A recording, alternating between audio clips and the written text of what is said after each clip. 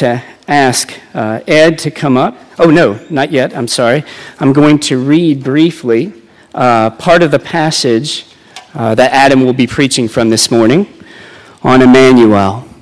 And in this we see from Old Testament to New Testament, it all points to our Savior, to our God who is with us. So I'll be reading Psalm 139, verses 1 through 4, and then verses 7 through 12. O Lord, you have searched me and would you stand with me in honor of God's word? And just since you're wondering, sometimes we sit, sometimes we stand. It's all an act of worship. So at this point, we're going to stand and honor God's word. O Lord, you have searched me and known me. You know when I sit down and when I rise up. You discern my thoughts from afar. You search out my path and my lying down and are acquainted with all my ways. Even before a word is on my tongue, behold, O Lord, you know it all together. Where shall I go from your spirit, or where shall I flee from your presence? If I ascend to heaven, you are there. If I make my bed in Sheol, you are there. If I take the wings of the morning and dwell in the uttermost parts of the sea, even there your hand shall lead me, and your right hand shall hold me. If I say, surely the darkness shall cover me, and the light about me be night. Even the darkness is not dark to you. The night is bright as the day, for darkness is as light with you. You may be seated. I'd like to ask Ed to come up to announce our candidate, but I would just say this briefly. It has been an honor and pleasure to be briefly with Adam and his wife Deirdre this weekend, and would just humbly say that this is a man, Adam, that I would enjoy following, a godly man. So, thank you.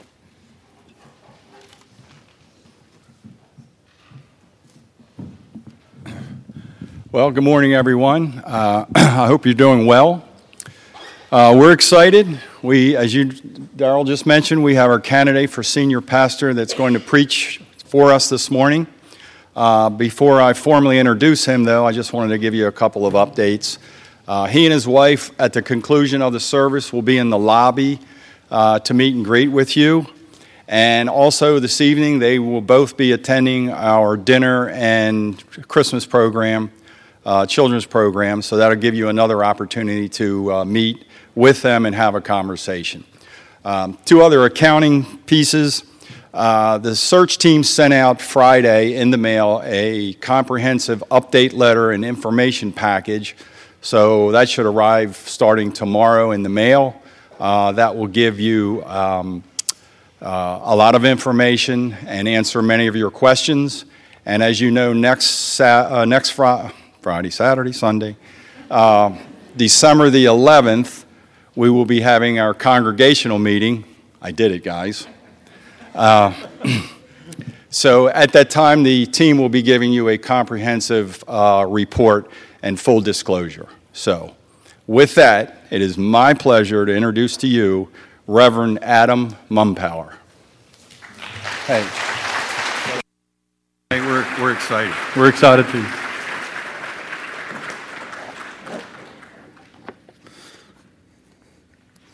Good morning, everyone.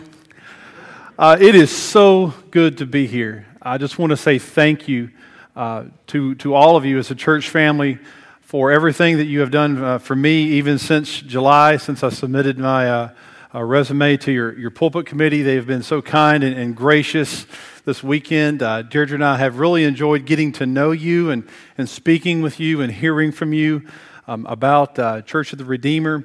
And we're just very thankful and grateful to be here today.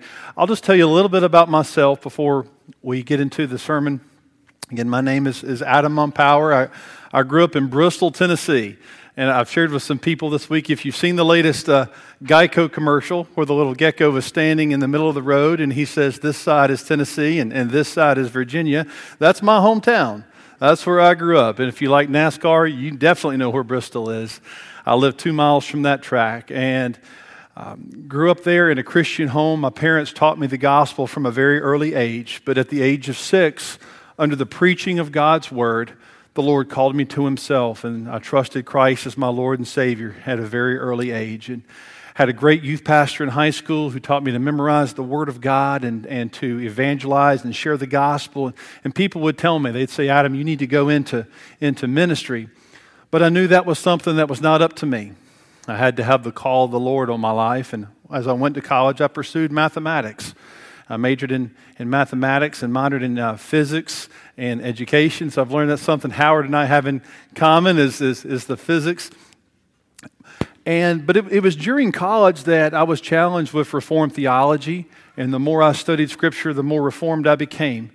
And I met Deirdre as a junior, and it was perfect timing. You just see how the Lord brought us together at the perfect time. Deirdre is from North Charlotte. Her father is Steve Stout. Maybe you've heard of Prosperity Presbyterian Church. It's a PCA church. He was the pastor there for 26 years, and he's now at Shearer PCA in Mooresville. But we met in college and fell in love, and the Lord was still doing a work on my heart and called me into ministry. And after looking at the gifts and talents that God has given me, looking at the passion that He had given me for His Word and for others, I believe He was directing me into ministry. And I moved to Charlotte, attended Reformed Seminary for a year. Deirdre and I got married after that, and I started working for a year at Southlake Christian Academy up in Huntersville. And I came back into seminary after 1 year, and the Lord allowed me to start on staff at the church up at Southlake, and then called me full-time as an associate pastor in 2004. So I've been able to be in ministry in one way or another since 1999, and full-time since 2004. And over those years, the Lord has just given me a lot of experience. I've seen the church through some of the best of its times, and I've seen it through some very difficult times. But over those years, I know God has used that to form me and shape me as a minister. And I want you to know that Deirdre and I have been praying for you even before we've met you. And we've been praying for the Lord to put us in a place where we can serve Him with all the gifts and the talents that we have. And we're grateful for this opportunity. We really are. We're thankful for it. The Lord has given us 3 children.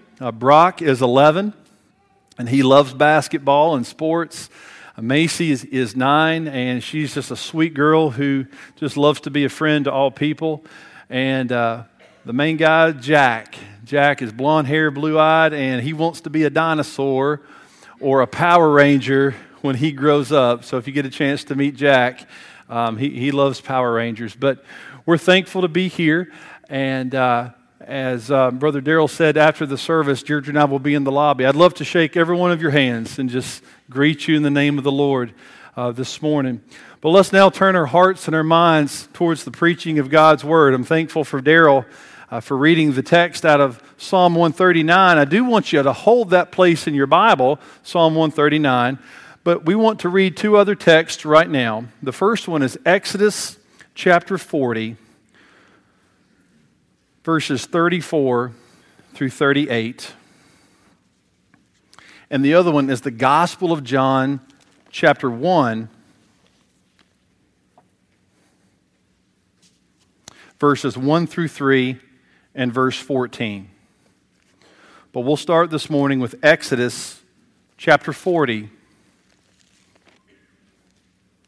the end of that chapter, looking at verses 34 through 38. Hear now the written word of the living God.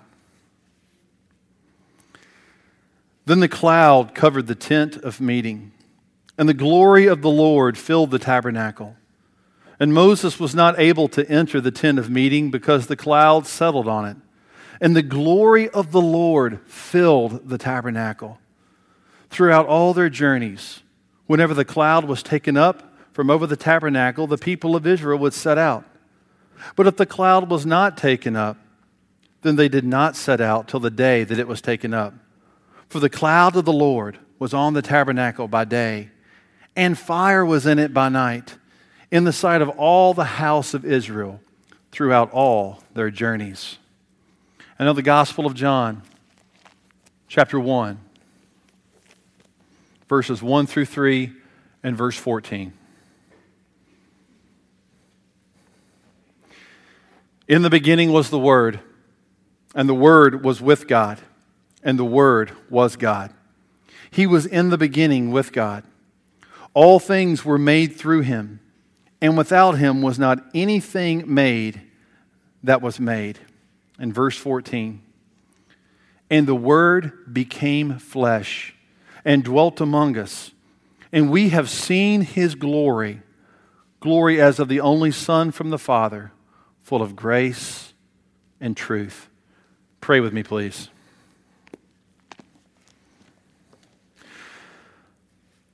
Our God and Heavenly Father, we come to You the only way we can, and that is through our Lord and Savior, Jesus Christ. And God, we come to You giving thanks and praise for who You are and all that You have done. And God, as we now turn our attention towards the preaching of Your Word, God, I ask that You fill me with Your Spirit, that I might preach in a manner that is pleasing in Your sight. For all of us here today, Father, remove every distraction from this place, whether it's mental or physical or emotional or spiritual. And in fact, Lord, we cast all of our cares upon You, knowing that You care for us. And we ask, Lord, that You open our hearts and our minds that we might receive Your Word. Lord Jesus, You said, he who has ears, let him hear. Let us indeed be hearers, yet, as James says, also doers of Your Word. As Christians, may we worship You through the preaching of Your Word. And if there's anyone here today who has never trusted Christ for salvation, oh, Holy Spirit of God, would today You choose to bring that one savingly to Yourself so that they can come and know Jesus as their Savior. Father, we ask all these things in Jesus' name. Amen. What shall we name the baby? That was a question that Deirdre and I asked about 12 years ago. You see, about this time of year, back in 2004, we found out that we were going to have our first child.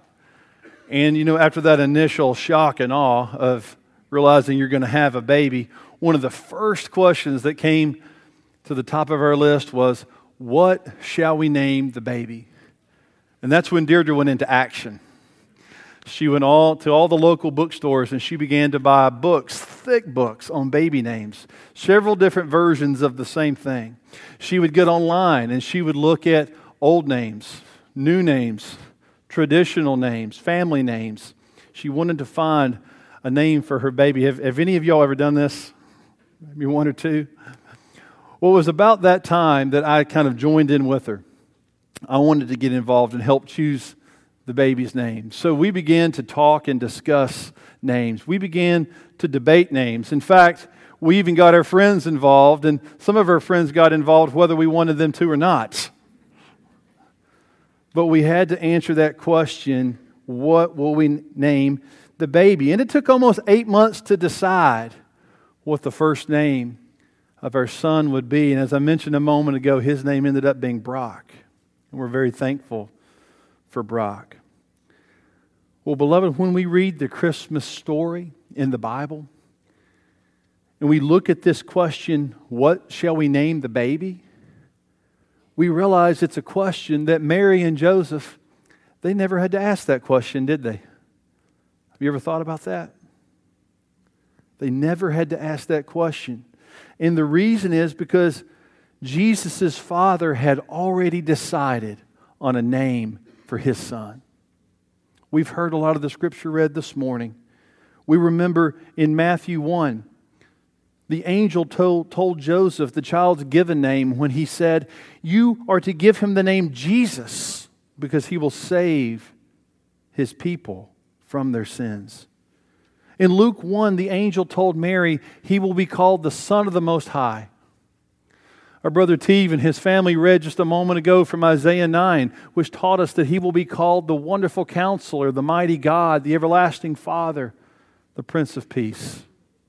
We all know the familiar story from Luke chapter 2, for the angels told the shepherds, "For unto you was born this day a Savior who is Christ the Lord." And as Daryl read moments ago from Matthew, the angel said, they will call him Immanuel, which means God with us. And it's this last name, the name Immanuel, that I want to focus on with you today. And I want to focus on this name by looking at 3 different genres of Scripture. Today we have already heard from 3 parts of the Bible. We've heard from the Psalms, the Law of Moses, and the Gospels. So if you would join me as we look at each genre of Scripture one more time to see how the Bible teaches us that Jesus indeed is God with us. He is Immanuel. So if you would open your Bibles to Psalm 139. Let's review some of the verses our brother Darrell read just a moment ago. How do we see Immanuel in Psalm 139? I want to read verses 7 through 12 one more time. David asks this question: where shall I go from your spirit? Or where shall I flee from your presence? If I ascend to heaven, you are there. If I make my bed in Sheol, you are there. If I take the wings of the morning and dwell in the uttermost parts of the sea, even there your hand shall lead me, and your right hand shall hold me. If I say, surely the darkness shall cover me, and the light about me be night, even the darkness is not dark to you. The night is bright as the day, for darkness is as light to you. Share with you a story. About 8 years ago, 2008, we moved into the house that we're currently living in now. And my oldest son, Brock, at the time was 2.5, almost 3 years old. And the house was new to all of us at the time. I remember, and it was getting a little bit late at night. And I looked at Brock and I said, hey, buddy, it's getting late. Go on upstairs and get ready for bed. So I watched Brock walk up the steps, and he stopped about halfway up, and he looked me right in the eye, and he said, Daddy, I'm scared. Will you come with me? Well, my heart kind of went out to the little guy right there. I said, sure, buddy, I'll come upstairs with you. So I went upstairs with him and helped him get ready for bed, and I put him down for bed. You know, maybe you have a story like that from your family. But I think we can all see that Brock didn't want to be alone, did he? And he was a lot more secure when he knew that his father was with him. It's a very simple story, beloved, but I think it's the story that is kind of the background of this text. It's something that David wants us to know about our Heavenly Father, the Lord our God. And David starts out talking about this type of thing, about our Father being with us in verse 7. And here's how he does it. Look with me. Verse 7, he starts asking questions. David says, Lord, where can I go? Where can I flee, God, to be outside of your presence? And to answer that question, he uses the geography of Israel. He starts pointing 4 different directions. Look at it with me. Verse 8, he points up. He says, God, if I ascend, if I go up to the heavens, what's the answer?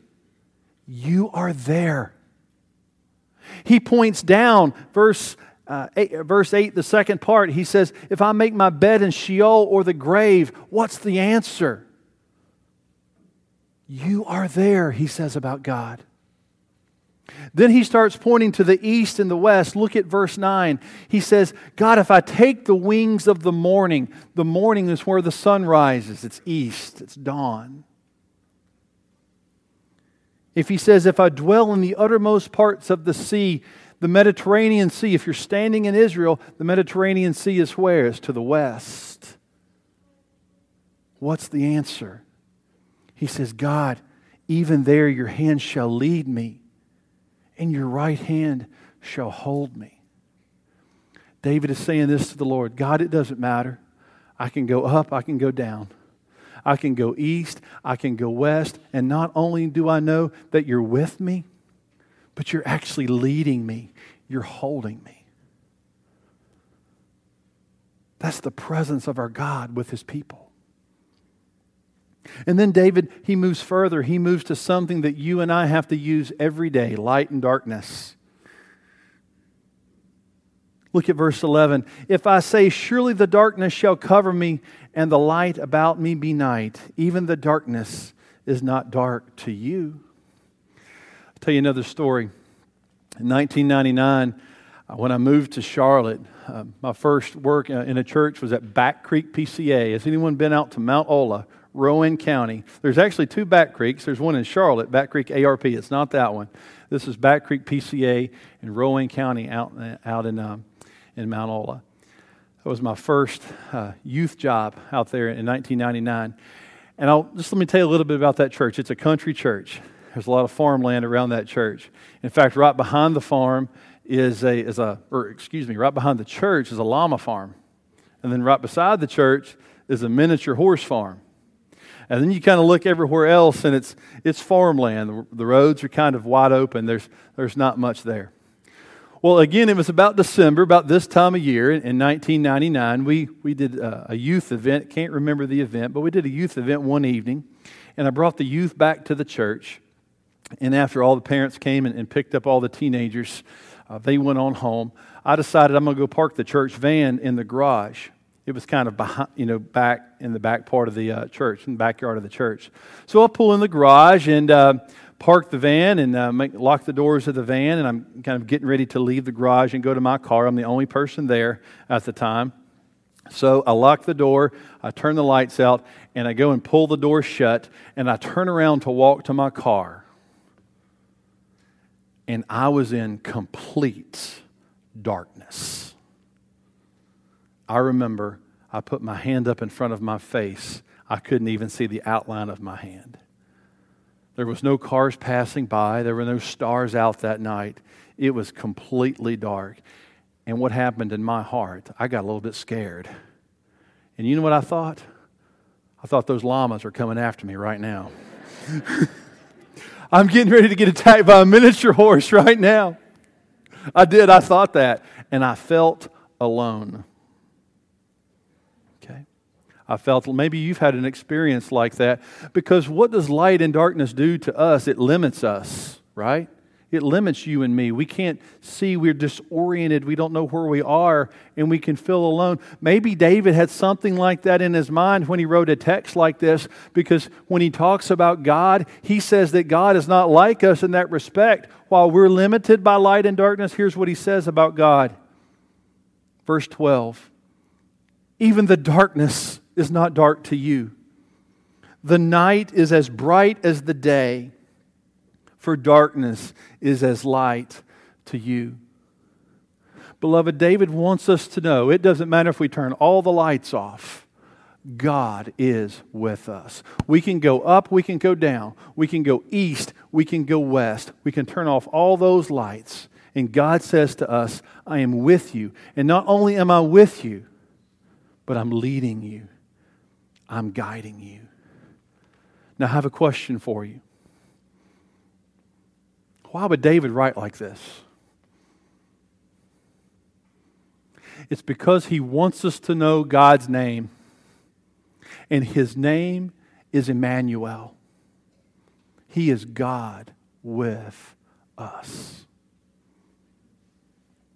Secondly, this morning, let's look at that passage in Exodus. We read from Exodus 40. I'm not going to reread that passage. But it talked about the tabernacle, didn't it?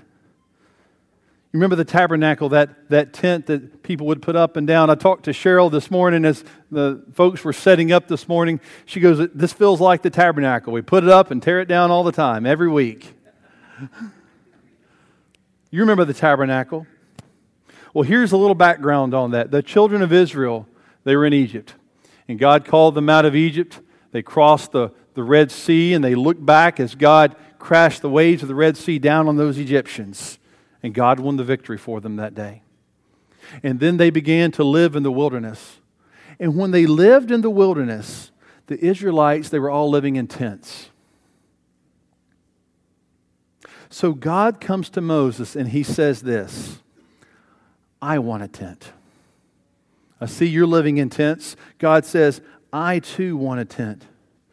But God said to Moses, the structure of my tent has to be perfect because I'm perfect. And my tent has to be in the middle of the camp. There's 12 tribes, so God says, put 3 of those tribes to the north, 3 to the east, 3 to the south, and 3 to the west, and put my tent right in the middle because I want to be right in the middle of your life, says the Lord. And in God's tent, He said He wanted some very specific rooms. He said, Moses, you have to design a room called the holy place. And then next to that room, I want you to put up a big curtain, because on the other side of that curtain, there's another room. It's called the most holy place. And in that room, I want you to put the Ark of the Covenant, which holds the law of God. And every year, once a year, I want the high priest, who was Aaron at the time, I want Aaron to come behind that curtain, only Aaron, once a year, and he's not to come without something in his hands. He's to bring the blood of an innocent substitute, and he's to sprinkle it on the top of that ark, which is called the mercy seat. And when he sprinkles the blood on that ark, God says, I will actually manifest my presence above the ark, between the cherubim.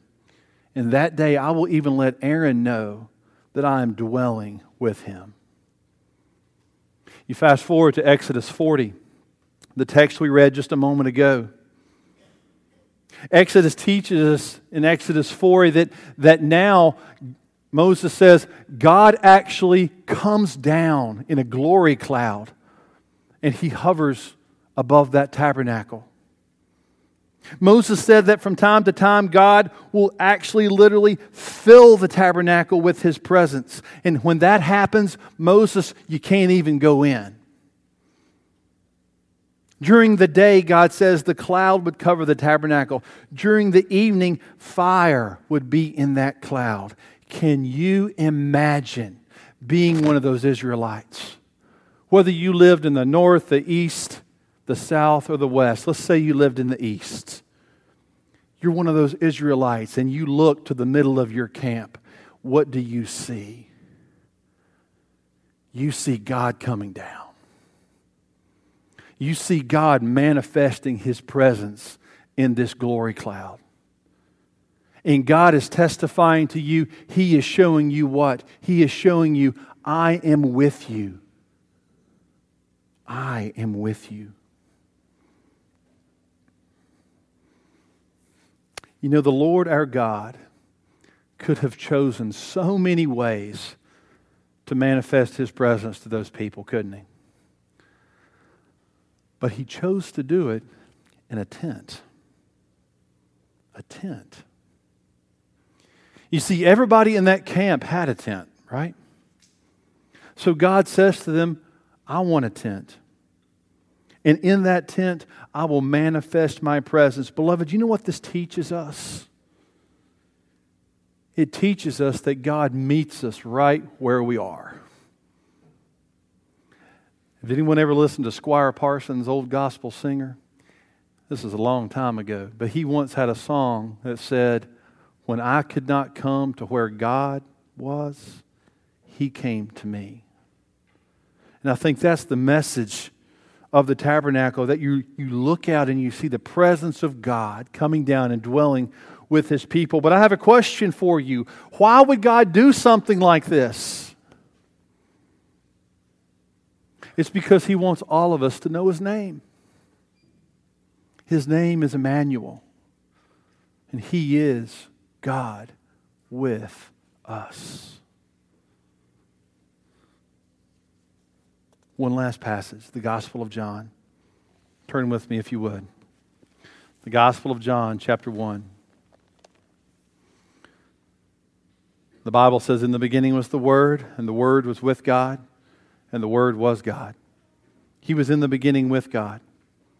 All things were made through Him, and without Him was not anything made that has been made. In verse 14, and the Word became flesh and dwelt among us. And we have seen His glory, glory as of the only Son from the Father, full of grace and truth. This passage, this introduction of John, it tells us so much about who Jesus is. We could spend such a long time on this passage. I'm not, but we could. I just want to tell you a few things that this passage points out to us about the Lord Jesus Christ. First of all, as you notice, it teaches us that Jesus is from the beginning. There's another book of the Bible that opens the exact same way, isn't it? In the beginning. We know it's the book of Genesis. Moses wrote Genesis, And when we read Genesis 1:1, we read, in the beginning God created the heavens and the earth.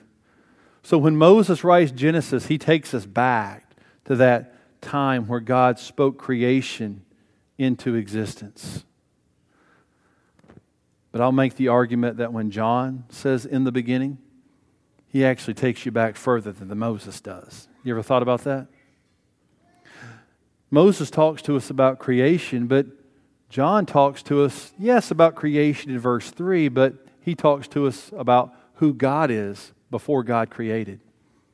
The very heart of who God is. He says, in the beginning was the Word, and the Word was with God, and the Word was God. That before God even created, there was this beautiful Father, Son, and Holy Spirit, three persons of the Trinity, three persons yet one God, even before creation.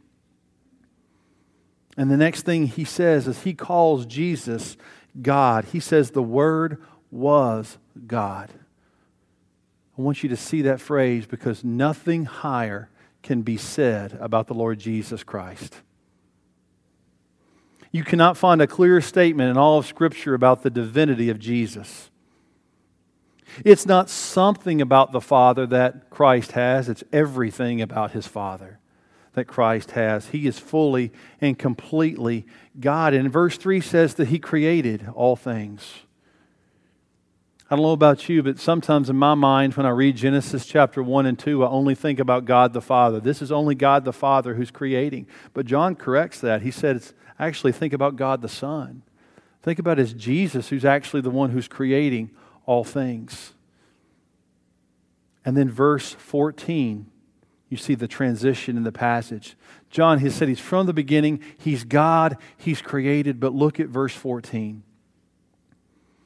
He says, the Word became flesh and dwelt among us. Beloved, it's right here that you find the Christmas story. It's right here that the second person of the Trinity, yes, even Jesus Christ, becomes a man without ceasing to be God.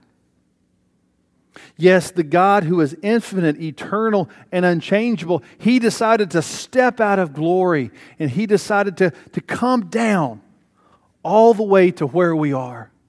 He humiliated Himself. He was condescended. And He came to suffer and to take on our flesh and our blood, to get right down on our level. And this text says that He made His dwelling with us. Let's look at that phrase. You know, a few moments ago we looked at Exodus. And we said that God could have revealed Himself in any way He wanted to those Israelites, couldn't He? But He chose to do it how? In a tent. He chose to do it in a tent because everybody else had a tent. And He decided to meet them right where they are.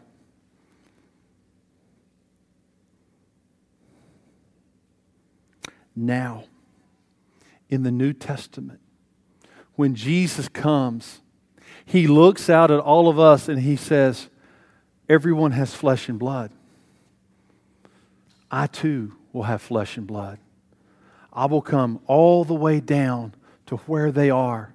And I will manifest my presence in a physical body. There's a phrase here, it says that He dwelt with us. There's something going on actually in the Greek here that you don't see in English. The verb for that right there is tabernacled. It's the word tabernacle turned into a verb. That Jesus tabernacled among us. He pitched His tent among us. And just like that Israelite who was in the east, who looked over and saw the presence of God coming down and God pitching His tent with them. John looks at Jesus Christ and says, God is pitching His tent with me. God is dwelling with me. Right there is Immanuel.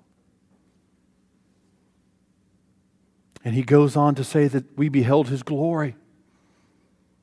Just like the Israelite who would see the glory cloud coming over the tabernacle, John was with Jesus on that Mount of Transfiguration where the Son of God was glorified. And John says, I have seen His glory, the glory of the one and only, full of grace and truth. Jesus is God with us. And everything that tabernacle signified, every foreshadowing of that tabernacle is now fulfilled in Jesus Christ. I have a question for you. Why would John write this way? Because he wants you to know God's name. And His name is Immanuel. He is God with us. But old church, we know that Christ's work, His life work, it far exceeds Jesus just being with us. We know that He is Immanuel and He's with us. But the Scriptures teach us that He's so much more than that He is our representative. He's our substitute. He's our sacrifice. A moment ago, we spoke about the tabernacle and how once a year, every year, Aaron would go behind the curtain, right, into the Holy of Holies. And he would bring the blood of an innocent substitute to sprinkle out on that mercy seat. You see, when Jesus died on the cross, that curtain that separated the holy place from the most holy place, what happened to it? It was ripped in two from top to bottom. Because the Lamb of God had spilled out His blood, not once a year, every year, but once for all, as Hebrews says. Because Christ obtained eternal redemption. As Romans 5:8 says, God demonstrated His own love for us in this, that while we were still sinners, Christ, He died for us, and He guaranteed eternal redemption. And after this, we know Jesus ascended into heaven, but He wasn't going to leave us alone, was He? He is a God who is with us. He sent His Holy Spirit to us to call us to salvation, to live in our hearts through faith. As 1 Corinthians says, that we are now the temple of the Holy Spirit, that now we've received Jesus Christ. And God says what to us? I will never leave you. I will never forsake you. Beloved, why would the Bible write like this? God wants you to know His name. His name is Immanuel. And He's a God that not only is with you, but a God who will save you from your sins. As we close this morning, I'll tell you that a sermon like this will probably do one of two things to you. I realize that. If you're a Christian here today, if you have trusted the Lord Jesus by grace through faith, if you're following hard after Christ, a sermon like this will do nothing but comfort you. Because now you know, no matter where you go, up or down, east or west, if you turn all the lights off, God is with you. And God has gone to such great lengths to show you His presence. For Old Testament Israel, He pitched His tent, didn't He, with Israel. And in Jesus Christ, who had flesh and who had blood, God says, I am dwelling with you. And not only that, but I'm going to the cross, that I'm dying for you, that you can have life in my name. And when I go to be with my Father, I'm sending my Holy Spirit to be with you. He will never leave you. He will never forsake you. It's a comforting message, isn't it? But if you're here today and you've never trusted Christ for salvation, I think a message like this will probably just scare you to death. Because now you realize that there is a God who knows everything about you. He's been with you every moment of your life. You cannot escape His presence. He is a good God, a sovereign God, yet He is a just God, and that one day you'll have to stand before Him and give an account. And if you find yourself lost and without hope in that condition, Scripture has wonderful news for you, because this is the message for you. That God so loved the world that He gave His only begotten Son, that whoever believes in Him shall not perish, but have eternal life. See what Christ has done for you on the cross. Today would be the day of salvation. If you've never trusted Christ, turn to the Lord. Repent of your sin.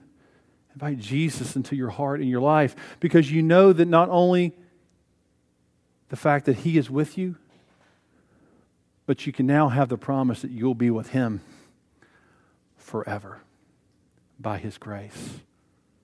Pray with me, please.